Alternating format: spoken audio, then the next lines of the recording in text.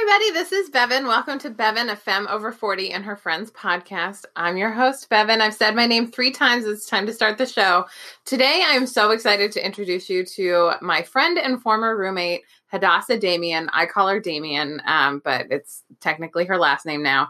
But basically, she is a treasure. She is a light. I feel beyond gratitude. I don't know what's above gratitude for getting to live with her for 4 years, but I had it good when I lived in Brooklyn, and we had this beautiful big apartment in Crown Heights, and she was working at the time at a nonprofit that did nonviolent communication. And just by living with her, just by having someone in my life on a day-to-day basis who started conversations with, I'm curious about, or I'm wondering, like, just very disarming ways of speaking that really helped me, because at the time I was like very early in my Al-Anon recovery, and I was really working at the time to become a person who was not defensive, because I think a lot of my defensiveness early in life had a lot to do with just my ego and needing to protect some image of needing to always be right or something like that. And when people are approached with curiosity, or check-ins and things like that are just much more like egalitarian and humble, it is very disarming to defensive people, and can really engage a lot of healing, which is what I experienced together. We had a bathroom. We talk a little bit about it in the episode, that was covered in inspirational quotes. And to this day, I still maintain the practice of having my bathroom be, my friend Jess calls it my Oprah bathroom, because it's just so full of like the things I want to aspire to, beliefs that I don't yet have like centered in me. I just put it up on the wall and just remind myself again and again and again through osmosis about, whatever it is I feel I need to learn. And what's been really fun, and something I've really admired Damian for a long time, is so I watched her create her company we talk a lot about in this episode, Ride Free Fearless Money. I watched her create it at our kitchen table in 2015 while we were still living together. And I was preparing to move to California, and she was just building this like empire to kind of help other people learn the things she had learned about money and money management. And since that time, she has just skyrocketed in terms of like how she experiences the world, how she experiences money, emotionally and mentally. She shared with me, I don't think we talked about it in this episode, but she shared with me that she was like, well, if I'm doing all this coaching work with people in finances, I really need to get a handle on the mentality that creates wealth. And I too have been on that journey, just doing it in different ways with different folks. But it is a mindset, because 97% of people are raised to believe that they're not going to get money. Money is bad. That like people with money are bad, or shame around money, or blocks to money. And 3% of people are taught how to build wealth and how to have an abundance and prosperity mindset, and to know that like money is always coming. And when you have that energy, I mean, money is just energy in 3D form. It's literal currency that we use to replace bartering. So, if you're basically always trading your time for money at your job, right? So you're plugging in hours and getting dollars back, and then you're trading dollars for products rather than just trading your work for products. Although I'm a big fan of bartering. I love being outside of capitalism. But it's also a mindset. And the thing to remember, I think, one of the fundamental truths about money is just a thing. People are good or bad. Money is not good or bad. Money is just a tool. And what money does is it just amplifies your character. So people who have a lot of money, who are a-holes, are going to be a-holes with money. And people who are sweet, generous, wonderful people who have money are going to do sweet, generous, wonderful things with their money, and vice versa. Like there can be, people without money who are a-holes, and people without money who are sweet, generous, and awesome. And I think something that is truly revolutionary is learning how to get uncomfortable and grow and do something different, and be willing to think differently, and be willing to open yourself up to other mindsets and other ways of being. It's one of the primary things I think I do in the world, is just teach people new ways to think. It's so funny. Like when I was 21, 22 years old, I got on my body positive path and learned to not hate my body, and learned to kind of love my body. Actually, now I really love my body, and really like be totally disinvested with beauty culture. And that was just a mindset shift. I just had to be introduced to people who thought in a different way, learn how they thought, and adapt it to my life.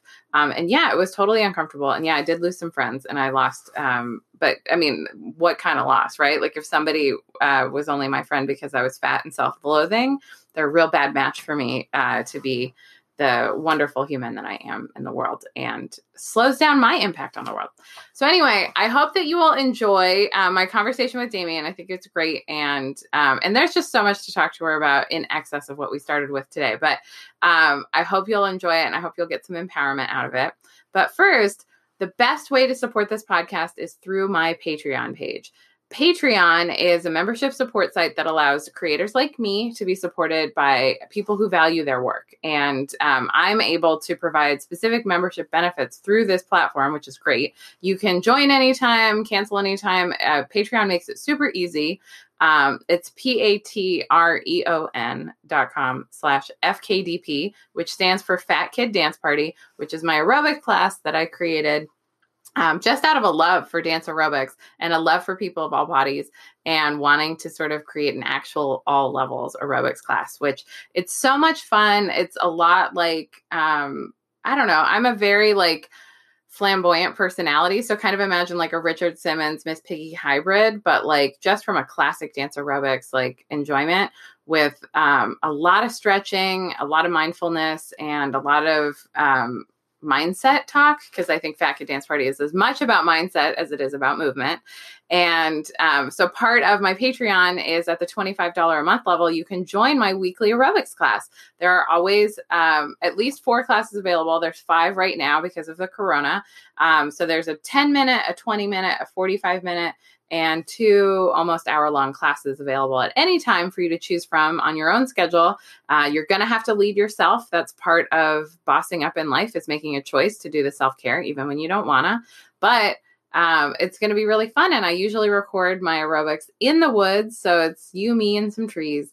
I always like to imagine the trees are people dancing with me. A couple other levels that I have in my Patreon, Bevan's Bites, which is an exclusive podcast just for members of my Patreon. It has self-care nuggets, self-love, questions from folks who are in my Patreon asking for advice, and also a lot of Reiki healings and meditations. I'm very proud, actually. If you join, you can just pop right into the Bevan's Bites tag. There's like almost 60 recordings in there, and that's a lot of good stuff. So it's a treasure trove of wisdom that I'm happy to share. And also just updates from me that you don't hear anywhere else. And at the $55 level, if you want to ball it, I do a quarterly self-care package. So it includes some Reiki infused tea and a few other self-care goodies to help you vibe up your life. I am almost entirely funded by Patreon right now. Like it turned into, I was doing a lot of events and gigs, and now that the corona's happened, those things are not happening. So it's interesting, and really, I'm so grateful for the Patreon, because it is literally how I'm funding my life right now. So thank you from the bottom of my heart if you are a supporter. Thank you from the bottom of my heart if you are just thinking about becoming a supporter. I feel so honored and grateful to do the work that I do. And this podcast is entirely because of that Patreon. So just please, thank you so much for joining. I want to welcome new Patreon this week, Mac from Ohio. Thank you so much for joining, Mac. And I hope that you get value out of it. So now that I have talked about my Patreon, it's time to start the show. Here's me and Damian. Hadassah, Damian, welcome to the podcast. Bevan, darling, thank you for having me. We've thought about doing this podcast together for 8 years or something. Something like that, yes, yeah, absolutely. Just a little background. I'll also do a pre-roll with an intro for you. But cute. Okay. Hadassah Damian is my former roommate from Brooklyn. So I am, through the magic of technology, and how blessed are we by the internet? Like, I get to see your little eyeballs right now while we're having this conversation, because Zoom exists and this kind of technology exists. So across space and time, here we are. Even though we used to just be in this very living room together. Yeah, absolutely. Or my favorite moments were really kitchen talk at the kitchen table late at night, with you smoking out the window. And you making pork. Yes. I learned how to really slow cook meats while I was living with you. Yeah, you did. Yeah. At some point, I realized I was kind of becoming a witch with a cauldron with my crock pot because I was always cooking something in it and like something nourishing. Yeah. And then like ripping it the fuck apart, you know? Absolutely. I was also telling Damien before we started that I brewed a cup of decaf coffee for our conversation because I think of her when I think of the smell of coffee because So I good. lived with her for 4 years. And you've seen, you know, I mean, today I've had like a regular, for me, amount of coffee, which is probably somewhere between like 4 to 7 cups. No, more than 4, definitely 5 to 7. Cheers. But has switched to seltzer. I've moved to the hydration part of my day. I'm grown. I self-care now. That's amazing. Okay, so a little background about Hadassah Damien, which, I mean, you've been everything. You've been a performance artist, you've been a punk, you've been a community organizer, researcher, archivist. You worked for a Nonviolent Communication Foundation. Like, you have so many. Communications director, print designer, you know, like collective member, technologist, data director, blockchain, you know, ideas coach. Now I'm a banker. Like you know, there are things I haven't done that are definitely still on my list, but I'm blessed to have done a ton of things. Oh, and also, you know, the million jobs that I had in my 20s, working in vintage for many years, working for like a leather goods provider, working, you know, like having my own business, like doing like freelance graphic design and like all the other stuff, working at a university. I've had, at some point I just stopped counting, but I've like had enough jobs that I'm really, really resilient to like what might come next. But it's made me someone who's like, yeah, if you want to try something, try it. Worst case scenario, you're bad at it, or it sucks and you stop. Yeah. Or if you're you learn something from it and apply it somewhere else because you're constantly synthesizing information from multiple streams. I feel like, you know, to me, I feel like I live to learn. I'm like, how do I take something that has come in, however it came in, right? Whether I read it, I experienced it, I like bore witness to it, and then help it to like create an ever more realistic mental model. And that's helpful for me, like as a systems thinker, because I've often like, well, how does stuff work? But like, how does it really work? You know, like how does capitalism really work? Like, how the fuck did this but really who built white supremacy and how? Was it colonialism? Was it earlier? You know, and like, I think for me, I really want to understand systems because I'm really interested in like dismantling oppressive systems. And I got to tell you, Bevan, and you know this part, but like, I was realizing recently that is because I was raised by like evangelical Christians who just had like logic that wasn't logical. Like they would on one hand be like, well, you know, the religious texts say this and da da da da da, but when you line that up to reality, it made no fucking sense. You know, it's like, well, things are supposed to be like this, and I'm like, well, that's a weird interpretation of these words because reality shows me something else. So, you know, I grew up in such a confusing like whack religious kind of environment that like once I was able to, you know, break out into my own thinking, I just like couldn't be stopped to like, I want to reality test everything. And I want to understand how people end up with these like whack points of view, you know, where like my one parent was like, well, women are always supposed to listen to men and do what they say. And that's why you're going to do what I say. But I was like, that's interesting because you're wrong. And I'm actively doing what I want. So you just can't be, you're not right, my dude. Yeah. You know, it's not how the world actually functions. So from an early age, I've been like super interested in synthesizing and putting things together because I want to know how the world got put together the way it was. And I also just am like, no hypocritical bullshit. Hard no. Yeah. Full stop.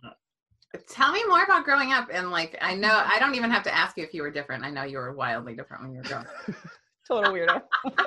I mean, I grew up in Western New York, outside of Rochester, New York. And like, you know, I mean, I had an experience that was very like, it's funny because it was like, my parents were like class aspirational, and privileged education like moved us into a suburb where like the schools were really good, sort of like classic, like class aspirational people do. You know, bought this house that was like on 5 acres of land. I like would wander in the forest, like as a little kid, like deer paths, you know. But they didn't actually really struggled to make money. And so I grew up with this like duality of like being white, like having people who like, you know, in like really valued like creativity and, you know, books and like all these things that really I think set me up for success in a lot of ways.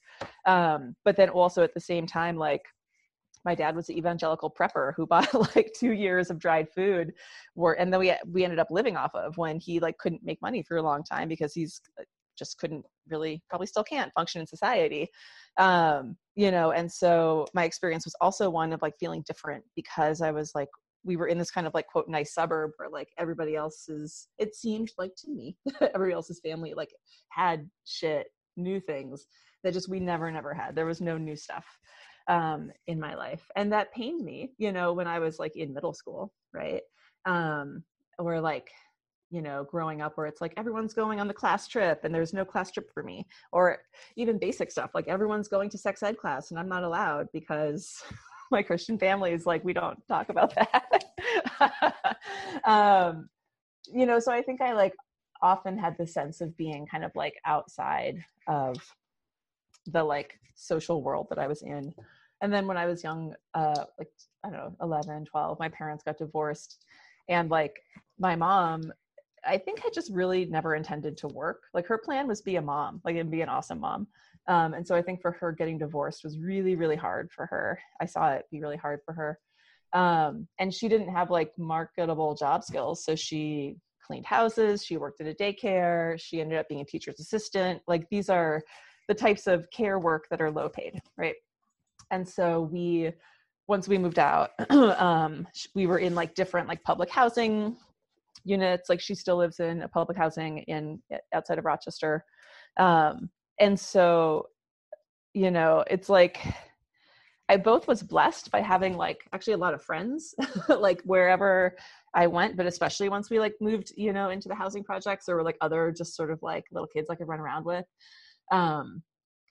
And eventually we moved from the like suburbs of Rochester to the city of Rochester, which, you know, for me was both like picking me up out of my like social circle, and dropping me into this new place. And city of Rochester is like much more racially diverse than the suburbs of Rochester, New York were. And in particular, I got like kind of dropped in this high school that was like super rough. It, you know, we're talking like metal detectors at the door and like the dean of students like walking around, like a lot of walkie-talkies, like a lot of violence, and a lot of policing of the students, and the student body is mostly Black, right? So like that school was about controlling students. It wasn't about educating students. And so I was in 10th grade and I was like, this is bullshit. I was already, you know, like really smart, not about hypocrisy. And so I just started being like, yeah, I don't need to do this. Like, and by that point I had like started making like punk rock friends. And so I was just like hanging out, doing other things that weren't the like non-education I was getting in high school. And I, you know, God bless, but like some art teacher noticed, they're like, you are not coming to school. You're like kind of obviously smart and we're going to transfer you. So I got special transferred into the art high school in Rochester, and did my last 2 years there. And that was where I started to meet queer people. It was the art high school. I was in the theater department, in the costume department, doing my thing. So it's, in a lot of ways, it's like that's the miracle that like got me to graduate high school, because I was about to just get the hell out of there. And it was tumultuous, right? Like basically after my parents got divorced, my mom tapped out, like emotionally. She was just, now that I'm an adult, I can look back and be like, that was just really rough for her. Mm-hmm. But what it did mean was that like from like a pretty young age, I was like needed to be self-sufficient and like find my people in the world. But I feel, I guess blessed or lucky or just resilient that I've been able to do that. Yeah, totally. Vicky, it must have been so hard. I know. God bless her. God bless her. She's got a little dog now. She's fine. Is your brother older or younger? My brother is younger. Yeah. Yeah. Was it, did you feel like you had to take care of him, or did you just kind of leave him to his own devices? It was this thing where like, I look back, it's kind of tragic. Like my brother was like kind of always torpy, and like, but because like my parents' dynamic was like, my dad was very violent. He was like very physically abusive and verbally abusive and financially abusive. He just like checked the boxes.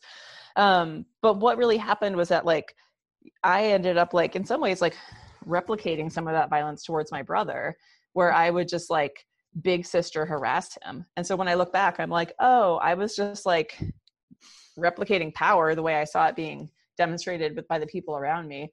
But then once we like moved to the city, I was also very protective of him. So it was like two things happening. Like, and I also would like feel protective of him, like with like the things that were going on in my house. Like I was protective, but also mean, like big sister, in a messed up situation kind of scenario. Yeah. Yeah. So real. It's very real. So you met queer people at Art High School. Is that when you came out? Yes. Yeah, absolutely. Like I got to Art High School, I must have been 16. And then, yeah, that was the year that I ended up like kissing my first kiss with a girl. I had this best friend, her name is Nikki. She was like, we met at like the sort of the gnarly high school, and she was a senior and I was a sophomore or whatever. So she graduated and then I went on to the art high school, but like we stayed friends and we're hanging out. And then eventually one day, like we just hung out all the time. Like, like that fucking deep, like teen girl friendship that's like, is it sex? Is it besties? Are we sisters? Are we gonna fuck? Like that. And eventually we fucked, and I was like, I remember we were like in this punk house she lived in, and they're like, one of the other roommates was this like queer woman, and like we hooked up, and then I was like, holy shit, like it just felt like ding ding ding, wee wee, this is also part of what I've been feeling, that about difference. And I found like one of the other queer woman who lived in the building, and I was like, me and Nikki like just hooked up, yay. I was like, I think I was just really excited to like have another way to like connect with someone who was queer and to like be present. I don't know, just to like be like, oh, I understand more about myself now. And then like through most of my like the rest of my time in Rochester, I was like very bisexual, pansexual. I dated women, I dated dudes. And it really was like after I finished high school, I went to community college for 3 years. And then after that, I transferred into the University of Toronto. And when I moved to Toronto, that's when I met like queer people. Like I had met gay people in Rochester, but I met queer people in Toronto. And like that, I think, is where my life truly started to take an excellent turn, because getting out of the US, I think, was really, really important to be able to look back and start to understand some of the ways that the US is really messed up just by comparison. Like, oh, my friends in Canada all had health insurance and they could do art things because they weren't afraid of hurting themselves because they could go to the hospital, and there was grants for like our friends who were creative, even gay people, to make art, and it just, I was like, what is this wonderland? And my Canadian friends were like, it's called social democracy. Like, it's not this is just a different place, And so like a combination of that and meeting queer people who are radical brought me up. Like I was still sort of like vaguely, definitely vestiges of like libertarianism, definitely had not had an opportunity to like understand and confront my whiteness and like white privilege. until I got to Canada and people were having these conversations and, were kind enough to be like, get right, get right and come with us. Yeah. Yeah. Oh, I love that. And when you were in Canada, you were like Supreme Hustler, like graduate level Supreme Hustler. Like, I feel like because you were like not able to work, right? And so you had to like figure out how to like be off the books and make your life work in order to be where you wanted to be. Yeah. I mean, both. Like when I was in college, I didn't work. Did I? No, I made a deal. I made a deal with the devil with my dad to like do very light administrative work for his business. And he like paid me a couple $100 a month, which was like a tax write-off for him. And I know that's how he thinks about things. And like, because of the exchange rate, it was like just enough for me to live on. But was I like truly laboring? No. Was I totally privileged in that? Yes. And then after that all blew up and stopped, I started doing medical testing studies, which is like anyone can do. You don't have to be a citizen. And then, the big thing for me moving to Toronto was like, I met my first butch woman and had my first like butch femme love. And it was like if I thought that first kiss with like a woman was like blowing my mind, this was like every possible thing I could imagine that could blow in my brain blew, in the best ways possible. And so, I was like so in love. It was the most like beautiful experience of my life. And after I graduated, I stayed around and figured out ways to like work that were under the table. I love that. Mm-hmm, mm-hmm. Oh, that first butch femme love. Did she have a motorcycle? No, but there was a lot of like thematic motorcycle play in our lives. Okay. I mean, look, we're 23, 22, we're broke, but like, there was lots of like motorcycle boots and like, it was games. It was like all like really fun, like dress up games. Oh, I love that. I feel like I've heard stories about, did you get married in Toronto? I had a wedding ceremony. You had a wedding ceremony. Okay. I was trying to remember, but I heard some legend before we even were friends. I think like I heard about your wedding. It was epic. It was 2003. Canada had just said that gay marriage was legal for immigration purposes. And me and my girlfriend at the time were like, oh, finally. Okay, great. We're going to figure this out. And we're like, what do we have to do? Oh, you have to have a ceremony and submit documentation and da-da-da. We're like, great. Okay, cool. Yeah, let's just do it in like 2 weeks. No big deal. Our parents refused to come because they were haters. And that made it a Gaylord free-for-all. Yes. And so it was like, honestly, one of the best parties I've ever thrown. I'm still very proud. This is back when like, not only was I drinking, but I was drinking like a lot all the time in the sort of the heyday of the debauchery of my life. And it was great. Like, we had this party. Like I had a friend who pretended to be like Jesus chained to a cross, like at the altar. Wow. We staged the second coming of Christ. My friend Blake, R.I.P.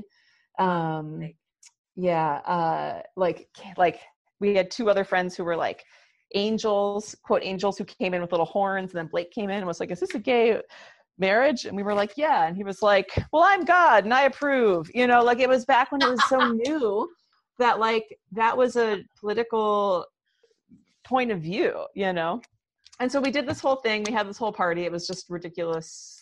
But then we were like, oh, wait, you have to file a marriage certificate? Wait, and you have to file all this other paperwork? And we were like, fuck, we don't have this kind of money.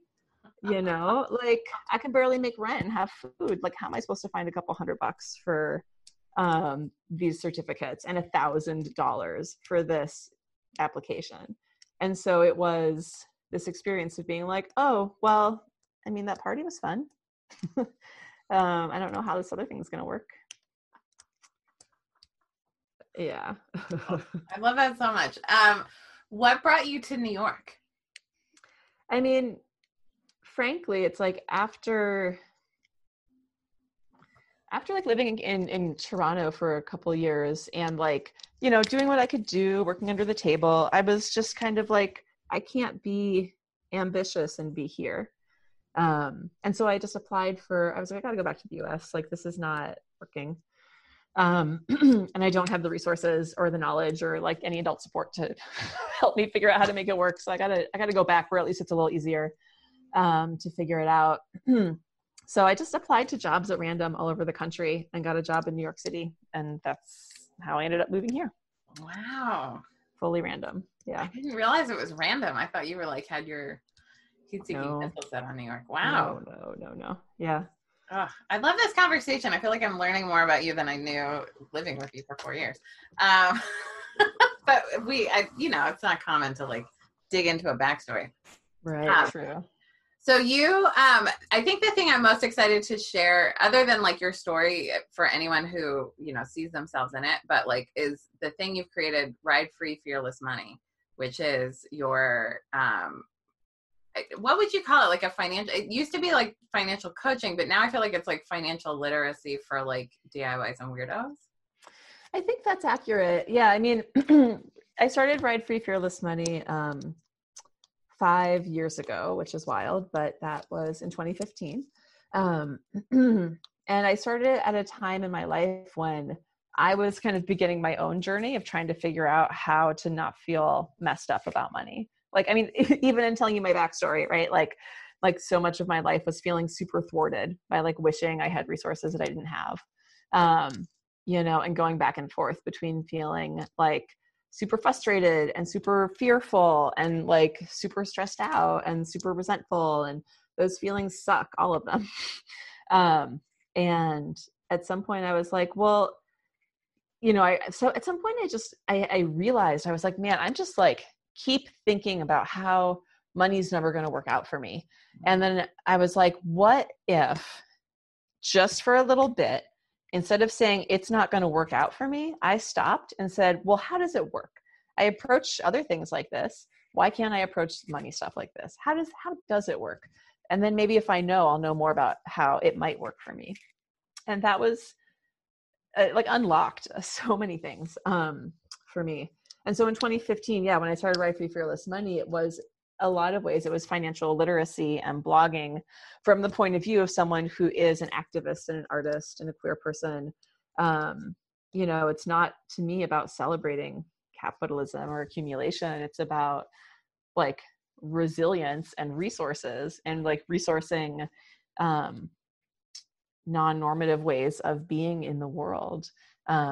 For myself and for others. And so, there's like certainly a financial literacy aspect to Ride Free. Not long after I started writing my blog, people started asking me if I would coach them. So I said, sure. So, at this point I've coached, I think a little over 400 people, which is great. Shout out everybody. Hi. Which has been really magical. I get so much life out of talking to people and going deep into like their experiences and hearing their like goals, and thinking with them about like what they can do next. So there's coaching for sure, but I also have started working with like organizations to develop programs. There's a lot of like cohort trainings that I've put together, which is excellent for me because it's a chance to do this, like to do the work of like combining skills with like how to think about money as a non-scary thing. Just at a bigger scale. And I'm working on a couple, writing projects, and I have some online courses with it. So it's really been, for me, it's been a really fun experiment. And as I learn, I can teach, right? And so that also has been really fun because the more I know, the more I try, the more I do, the more I'm able to like be in my authenticity and talk about what it's like to make more money, right? Or to like figure out how to invest, or, all the different types of experiences that I never thought I would have. Like if you had grabbed Tiny Me in Toronto and been like, homegirl, someday you will buy all the fancy cheese. You won't even look at the price. I would have been like, are you talking to someone behind me? Like, what are you, that'll never be my life, Oh. I revel in it now. You revel in the fancy cheese. Can you tell us like a little bit of like some of the most powerful mindset tools that you've learned about like money, and things that maybe are useful for folks that were great for you to learn? And I don't know. Yeah. I mean, the like beginning of the shift story that I talked about before, where I went from my like long time narrative of like, this will never work for me, I can't do, like, just my story based in my observations and experiences, right? Like I was entitled to that story of like, money's not for me, people who like money are assholes, da da da. Like pausing just to say, well, where did the story come from? And like, what other information can I get to help me think about this differently? And what if I thought about it differently? What would change if I got more information, if I thought about this differently? Like giving myself these probing questions was really, and then acting on them, right? Saying, all right, well, what do I learn? Like that was a big mindset shift, because it wasn't like, well, I have to figure it out. It wasn't pressure. It was curiosity that I went into it with. That was helpful. And I think another mindset shift that I've been thinking a lot about, and I think this is really timely as we're like recording this during like a major recession and global pandemic, is the idea that like,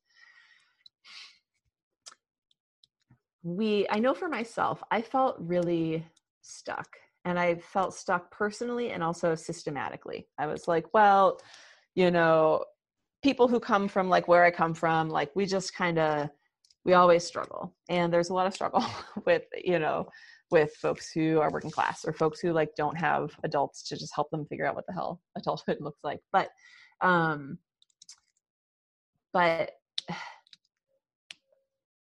there's a difference between the like situational constraints that are around us and are real, and are like especially real for like people of color, in particular Black people, are especially real for gender nonconforming people and trans people and kind of queer people in general, women, right? Like we can, there's absolutely like systematic constraints that are historical and inequitable.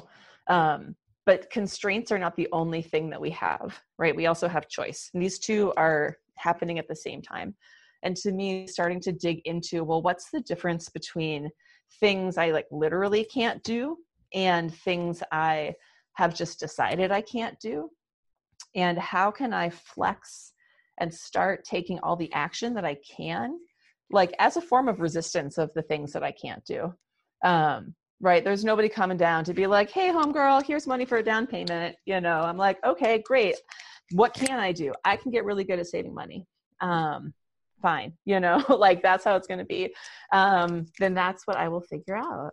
And like starting to flex what is in my control was very, very empowering for me, because it started to help me say, like, I'm not totally stuck.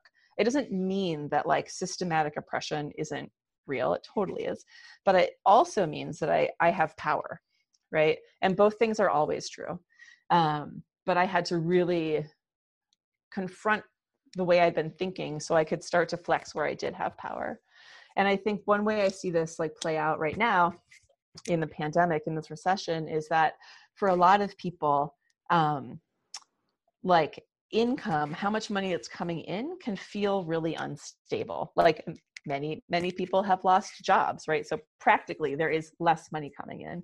But even if you still have your job, a lot of people feel uncertain. Like, will I be able to keep this job, right? There's a sense of uncertainty for everybody. And so what I would invite people to think about is like, well, you've identified a constraint, right? Less money coming in. Where do you still have choice and control and power? Can be with where the money is going out, what you're spending it on. And there's some like interesting research that's coming out that like people are like, something like 26% of consumers say that they're very, very interested in spending money locally going forward. 36% of consumers are saying that they're going to like think about the impact of the spending that they have. Like these are large numbers of people for the American economy, who's usually not as intentional and mindful about spending. But where you put your money is something you have choice in control about, right? And again, you might have to break it down and say like, well, I feel like I pretty much like have to spend money on my health insurance or my rent. Okay, that might be a situational constraint. You might be like, all right, I have to do this part. What about with the other money? How do you want to spend it? Are you going to try to like,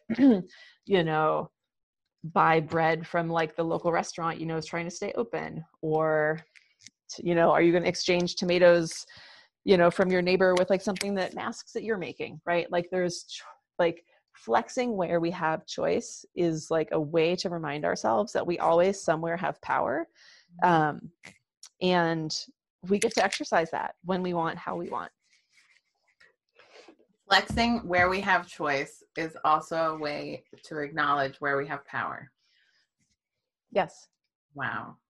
I'm just saying that again because people need to hear it like a couple times to really land it.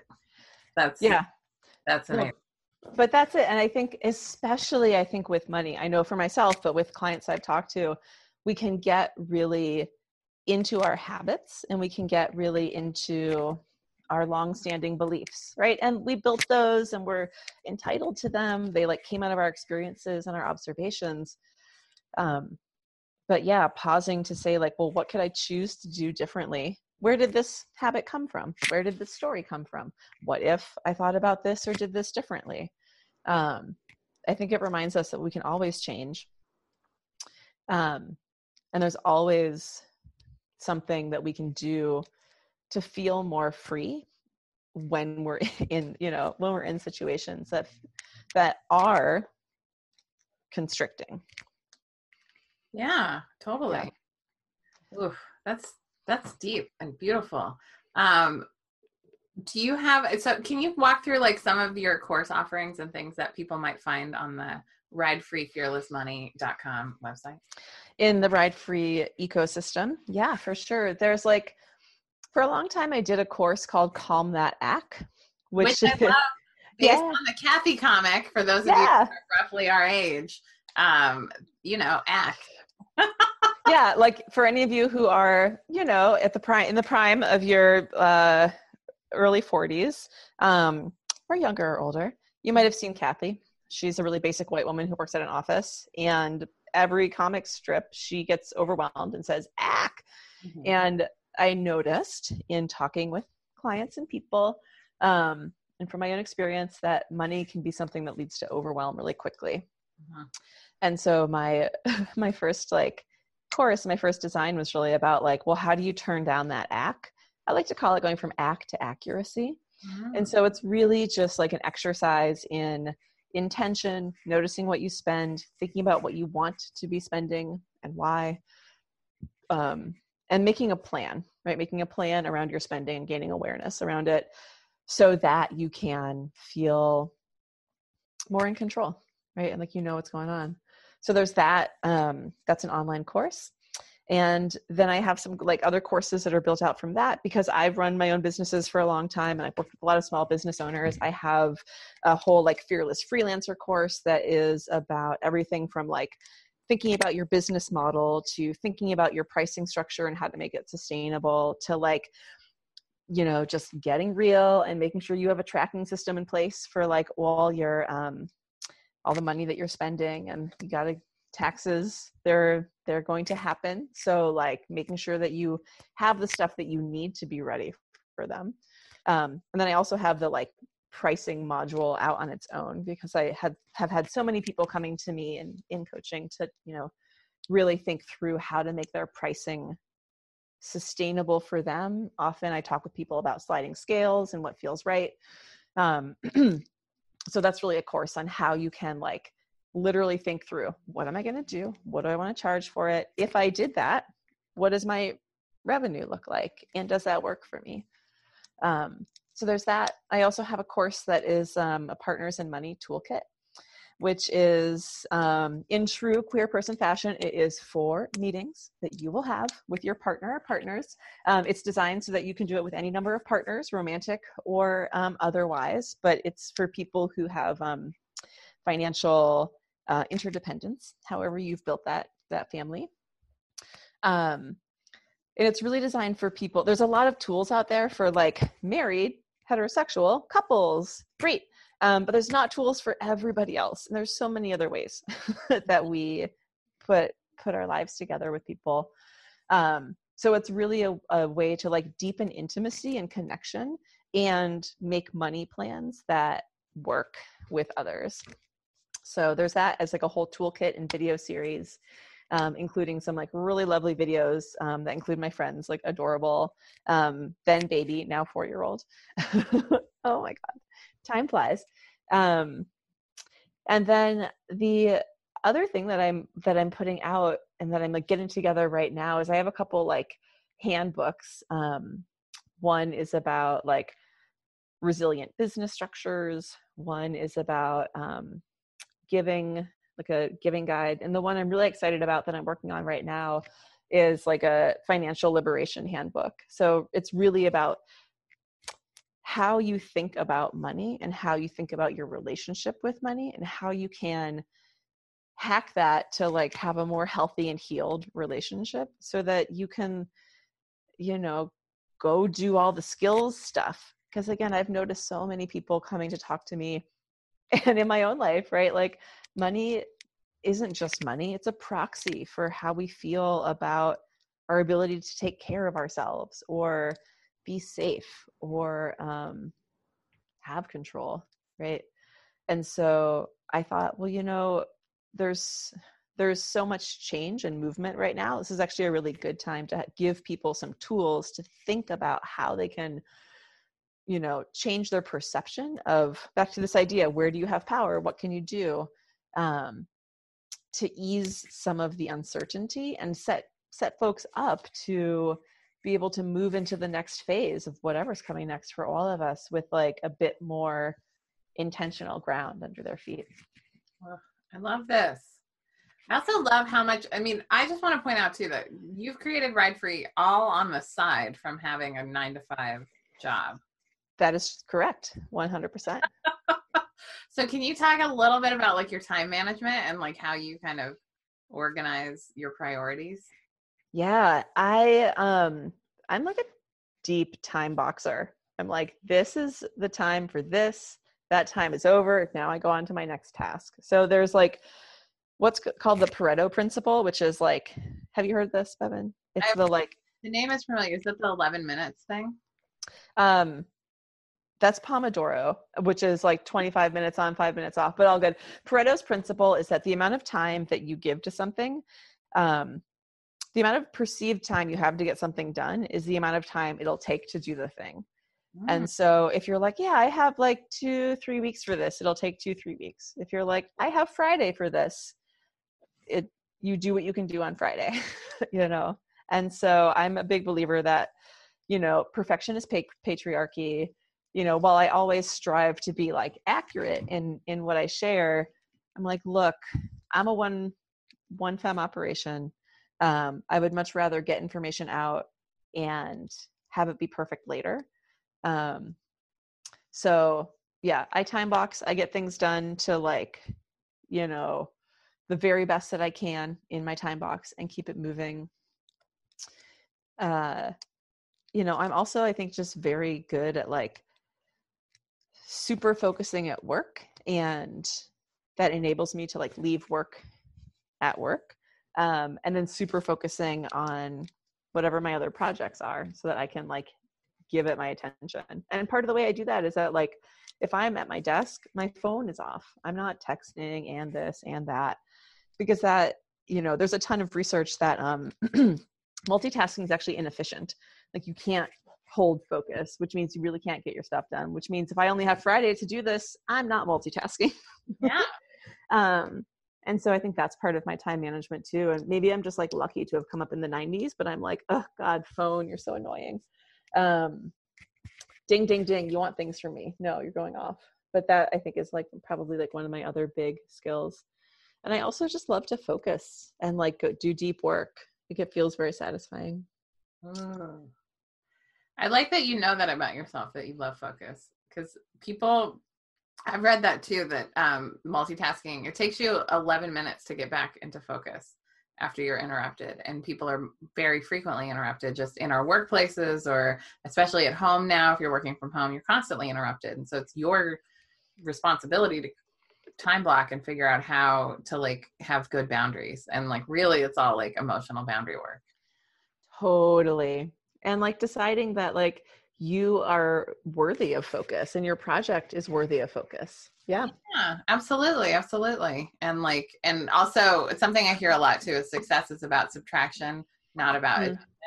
So it's really about like the habits you cultivate and like stay consistent with and keep moving on. Totally. Yeah. Yeah. No, it's like over the last couple of years, like I started off my professional, it's all professional, but like my more daytime career, like eventually after many years of being not just an artist and like a touring performance artist, but also the touring performance artist who was willing to like archive the video and photos afterwards and make the website and make the poster, I started to learn how to professionalize those skills. And so I like worked for a publishing company for a little bit. Then the 2009 recession hit. Then I ended up working for, as a communications director for a nonviolent communication org. That's when we lived together.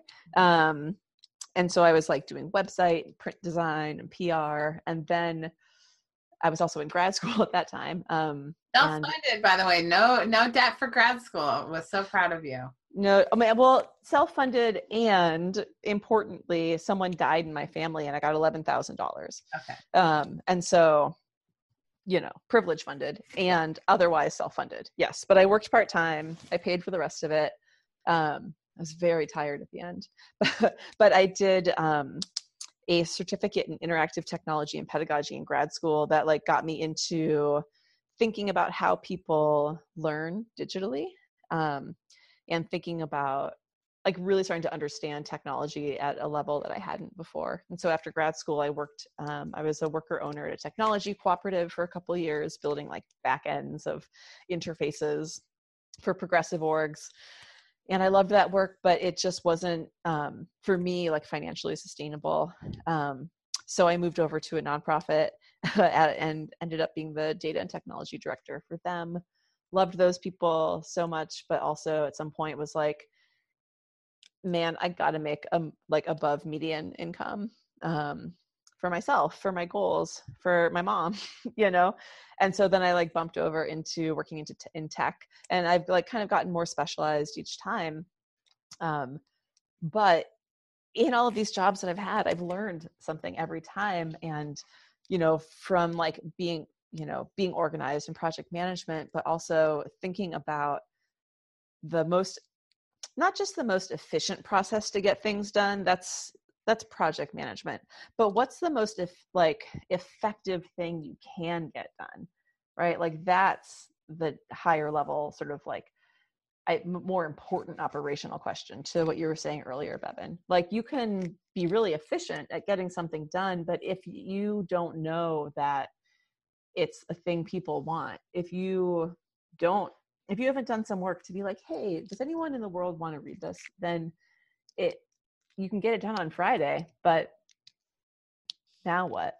Right. So for me, like the courses that I've made and the books that I've put out for Ride Free, they're all based on like feedback that I've gotten directly from folks I've worked with. Right. And like when enough people have come to me in coaching and asked the same question, I'm like, okay, time for me to like put something out about this because I see a need.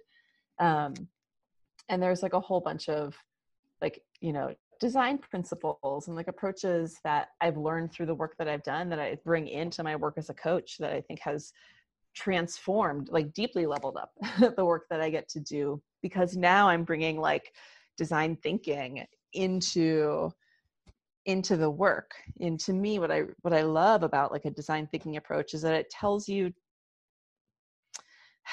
ideas are cheap. The idea that you can execute and that people want is the one to go for. As a business owner, that's like super important, right? But if you flip it to like personal work, there's always like tons of priorities that we have, tons of things that each of us individually wants. But none of us can execute tons of things. So how do you pick one to start with? And with money, and tasks in particular, I think we can get real snarled with like, well, I have this goal and I want to do this thing and this other thing's going on. There's a lot of noise in our minds. So I really love being able to bring in clarifying approaches to say like, well, yeah, there's like 4 things you could work on right now. Like, what one is going to like make you feel most connected to your values? Well, let's list out your values. Let's put them in order. What's the top value for you right now? Okay, great. What of your money tasks is most connected to that value? Start there, right? Like you can order your tasks that way and actually not just get important shit done, but also like feed the most alive part of your spirit while you're doing it. And so that's, I think, where I've started to have a ton of fun and like started to really like bring in to see like cross seeding between like the different work that I do. Yeah, wow, that's amazing. So few people really even ever take the time to write out what their values are, and let alone like prioritize them. But it's actually a very juicy task to take on, simply because it gives you so much clarity with almost everything else, because almost everything is solved by priority. And if you're able to really identify like what are your values, and then what's the order of priority, and like, you know, just kind of run that cycle, you'll figure out the answer to your question. Totally. One of my friends said to me like like, show me how you spend your time and I'll tell you what your priorities are. Ooh. But I think we can translate that, show me how you spend your money. And then, you know, I don't really want to tell anyone what their priorities are. But again, if you were to like pause, write down everything you spent money on the last month, that's just a snapshot of how you prioritize. Whether or not that's what you have a mental model around, you have data. Which is why, like, you know, in Calm That Act with my clients, I have people write down what you literally have spent money on, because it's like so important to like stop, get the facts, and then just assess how you feel about them. You might look at that and be like, yep, looks good to me. It's a totally fine outcome. You might look at that and be like, huh, interesting. I just learned something. And then you get to decide if you want to reprioritize, to your point, right? Yeah, totally. We live in such a convenience-driven shortcut culture that people get caught up in just throwing money at the convenience rather than thinking about, well, if I'm Ubering everywhere instead of taking the subway, that changes how much money I have available to do what I think is my actual priority. But, you know, but again, if you're really short on time and Ubering everywhere saves you time, then you're able to spend, and time is the currency of the wealthy, because we all just get the same amount of time. And so if somebody has money but not time, they're, you know, what kind of wealth do they really have, right? So yeah, financial only. Totally. Yeah, exactly. Yeah, and it's like there's a finance writer who I follow who's got this idea that's like, pick 1 or 2 things that like bring you the most joy, right? Or, you know, really like hit your values or hit your goals, and just let yourself spend money on them. Just say, you know, I mean, as long as it's not going to like ruin you, right? As long as let's make sure your other goals are at play, like you keep your housing, He's like, but pick 1 or 2 things that you really just make you feel great and you are allowed to spend money on them, and then deprioritize everything else, right? So maybe for someone that is like, I just never want to take public transit ever again, and I feel so much like ease and self-care when someone else is giving me a ride. I don't have to have my own car. Okay, great. That's your priority. You know, for me, when I think about it, like one of my priority items is traveling. You know, none of us are doing a lot of right now, but like when I turned 40 last year, I went on a big road trip with my dear friend, and I decided to like upgrade my upgrade and rent a like sports car to drive around. And it was only like, you know, $200 more than it might have been otherwise for a month. So $50 a week for total joy every time I got into, out of, and was driving that car. You know, like that's a great, did I have to spend that? Was it like, no. Was it wasteful? No. It like was a great use of money because it gave me something that I want. Like there's like having money is good. It lets you get things you want. It lets you provide for yourself and others. Great. That's wonderful. You know? So So if you're going to go through all the trouble of figuring out how to make money, enjoy using it. Yeah, absolutely. Oh, I love that. Damian, thank you so much for sharing your wisdom on my podcast. I feel like I could talk to you about a trillion other things. You are such a multi-talented expert, including, dating and all sorts of other things, but for another time. Well, thank you, Bevan, for having me. And shout out to everyone who's listening to this podcast, whatever you're up to. It's exciting to have something that you want to do. And I just want to go back to when I started Ride Free 5 years ago, I in no way thought, oh yes, I should start a financial literacy mini empire. I just grew it by doing things that excited me and interested me and made me feel more alive. And this project has been growing for 5 years based on that principle. And that's what I have. Do the things that make you feel most alive, especially if you're doing them extra on top of your day job, y'all. Yeah, totally. Oh, I love you so much. I love you, Bevan. Thank you.